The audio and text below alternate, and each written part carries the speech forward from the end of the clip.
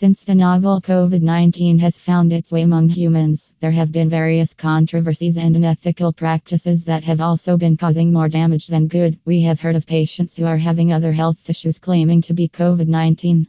There have been reported cases of health practitioners partnering with people to declare minor health issues as COVID-19 symptoms. Different hospitals and states alike are upcasing non-coronavirus cases in a bid to win higher financial benefits from the government.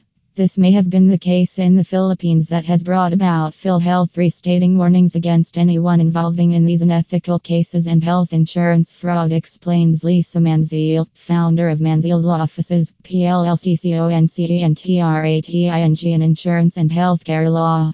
Philippine Health Insurance Corporation PhilHealth announced that they have received numerous cases and complaints since last year and the beginning of this year wherein patients who have an accident or suffering from any respiratory problems are being reported as COVID-19 cases. He said most of these cases were detected when the anti-fraud were carrying out claim processing that needed to be sent to the hospitals. PhilHealth Vice President Dr. Shirley Domingo also said they are looking into the cases of ghost claims wherein patients are seeking hospitalization under false claims for personal gains. To buttress the points against such unethical acts, PhilHealth has already collaborated with the National Bureau of Investigation, the country's leading investigating authority, to undertake efficient detection, investigation, and prosecution of any professionals involved in these fraudulent practices. PhilHealth has further vowed that they can never condone any malpractices by anyone who is taking advantage of this unprecedented time for fraudulent activities. The investigation is still in progress, and no actions have been taken yet against individuals, hospitals, or professionals violating this code of conduct. However, anyone found guilty will have to face the consequences.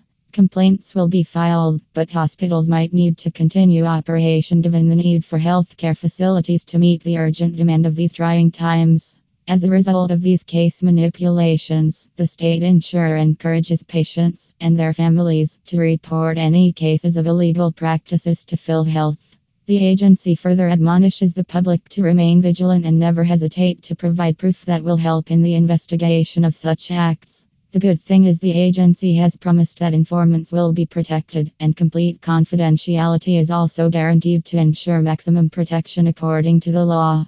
This should come across as a strict warning and deterrent to people, physicians, hospitals, states, and even countries who are upcasing coronavirus claims in order to win more benefits. Lisa Manziel advises governments already have full plates trying to overcome the impact of COVID-19, and fraudulent claims during this unprecedented time only serve to divert attention from efforts to overcome this pandemic.